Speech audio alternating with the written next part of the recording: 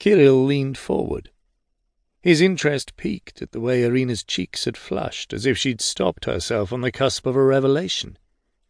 "Do go on," he said smoothly.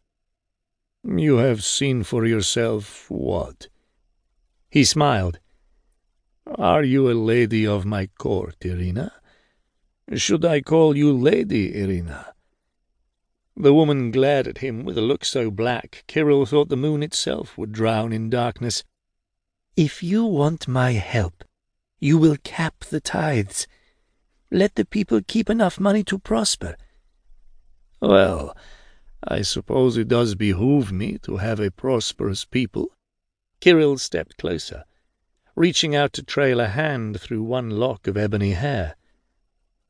Her heart sped up, pumping blood ever faster through her veins. The sound echoed in his ears, weaving through his senses and coaxing his fangs to slide from their sheaths. His hunger reared its head, demanding to be satisfied. Now. Ever so slowly, Kirill raised a hand to her chin, tilting her head so that he could better stare down into her eyes. A little press of power, a minor flexing of his vampiric muscles, and she would soften toward him. He would hypnotize her, just enough so he could feed and she wouldn't remember.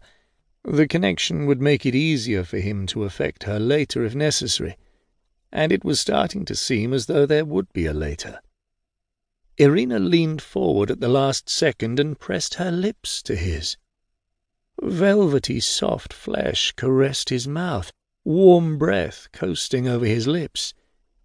Kirill stiffened, momentarily shocked into inaction by her initiative. Her eyes drifted closed and her lips slid against his own, an achingly seductive sensation that drew an appreciative sound from his throat.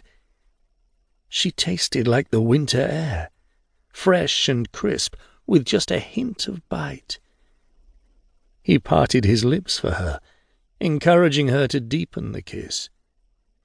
Her tongue slid past his lips, and he pressed forward, eager for the inevitable moment when she learned the risk of kissing a vampire with his fangs extended.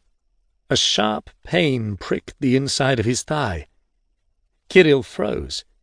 Irina pulled back just enough to speak, her lips still close enough to brush his with every syllable.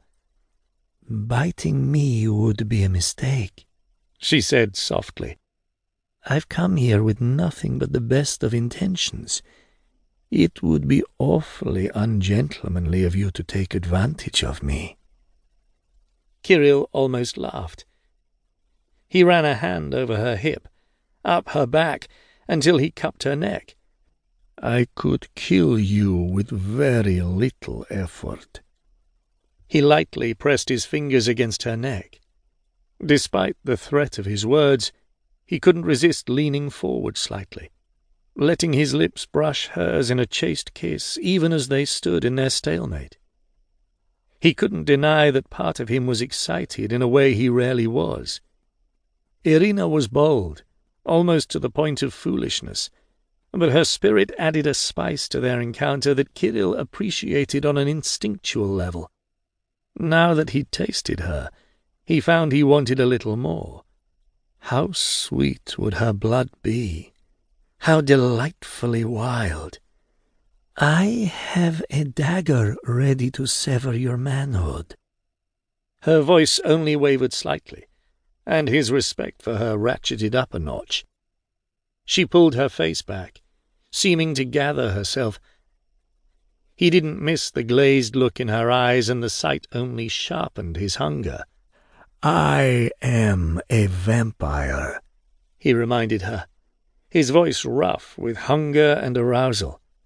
"As strategically placed as it is, your dagger won't kill me." "Oh, but won't you wish it had?"